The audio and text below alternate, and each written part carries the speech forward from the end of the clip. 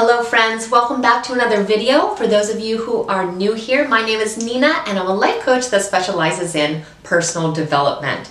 I got a very specific request for a video today and I get this question so often that I thought I would honor it by making a video on it. And the question is, why does personal development seem to fail so often?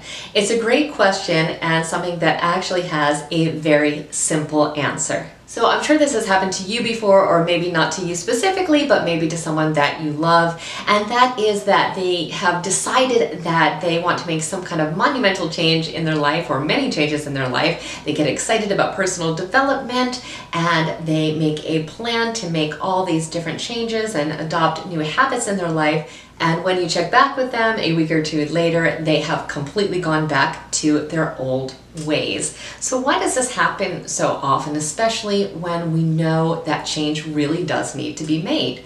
And there is one answer to that. If your personal development fails, it's because you give up.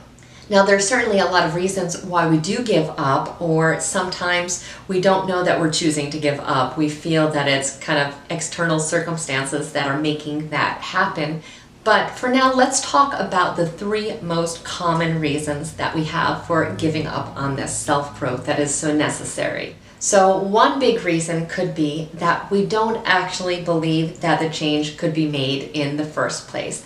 Now, we know that our mind and our thoughts have so much control over our reality. Some people believe that it actually has complete control over our reality. So it is essential that we have the belief system in place that this is something that we are going to be able to do. So if we have a limiting belief somewhere that in our subconscious that we are thinking that we won't be able to achieve this for whatever reason, then we are going to, have a self-fulfilling prophecy.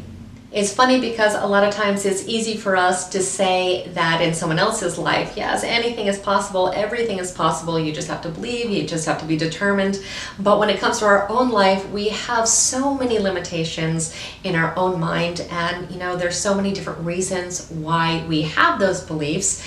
And I'm going to link a video down below about limiting beliefs, actually 2 different videos about limiting beliefs that may be of assistance to you if you're struggling with them.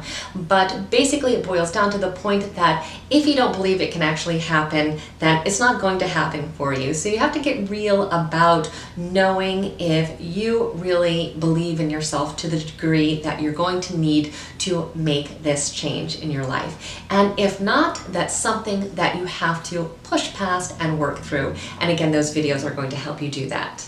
The second thing that can come into play is not giving ourselves strong enough reasons to make the change. So there's the expression that we can do anything if we have a strong enough why, but if we didn't give ourselves a strong enough why, then we may not follow through with it, because the second that it becomes inconvenient or difficult, then we're just going to give up. Basically, we're saying that we would want this change to happen if we had a magic wand and we could just prefer it to be our reality, but we're not really willing to put the work into doing that. And again, more often than not, that we're not willing to put that work in is because it's really not that important to us. We did not give ourselves a strong enough why. So we all know when there is a big enough reason, we have no problem doing something. So for example, if we were told we had a disease, but if we exercised for 45 minutes every day, it would, eliminate this disease, we would certainly, go ahead and do that every day with no problem. We would be happy to do that because we know what the outcome is going to be. But if there's no particular reason that we have for doing that, or if it's not a big enough reason, that may not be enough motivation for us to really keep going. So we may just give up on that. And the third one goes hand in hand with the second one, and that is that it's just way harder than we anticipated. So, as human beings, oftentimes we are pretty wimpy. We are loving to live in our comfort zone. And, the second we get pushed out of our comfort zone, we start to question whether or not we really want to do something, because our habit is being in that comfort zone. And that is true for every person on earth. Our whole life is just a series of habits that we tend to repeat every single day. So as soon as we challenge that our body gives us a lot of resistance. So it is something that we need to anticipate happening. So it's probably very likely that one of these three reasons are what's causing us to give up, whether we realize that's what we're doing or not. So my advice to you is to plan for your weakness. So what I mean by that is when we have a goal in mind, we really need to be realistic and practice extreme self-awareness. Self-awareness is always the key to personal growth.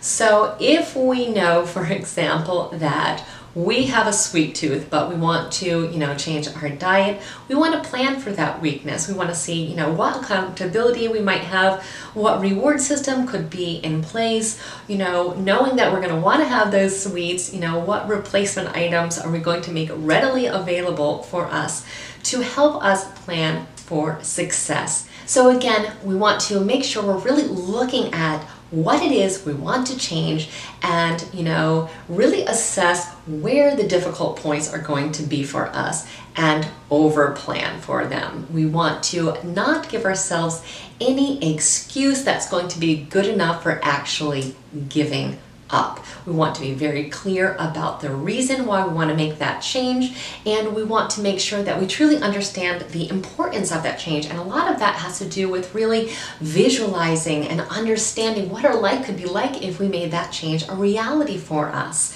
So, it could come down to journaling about this, meditating about it, and certainly, again, using those visualization exercises to really understand the impact that it can have in our lives. But again, plan for your weakness and you're going to find a lot easier of a time with all your self-development goals. I hope you found this video helpful, and if you did, please give it a thumbs up and take a moment to subscribe to our channel. We talk about everything having to do with self-growth and our emotional well-being, and we definitely want you to be part of our community. I hope you guys have an amazing day, and just remember to get out there and live your best life. I'll see you soon.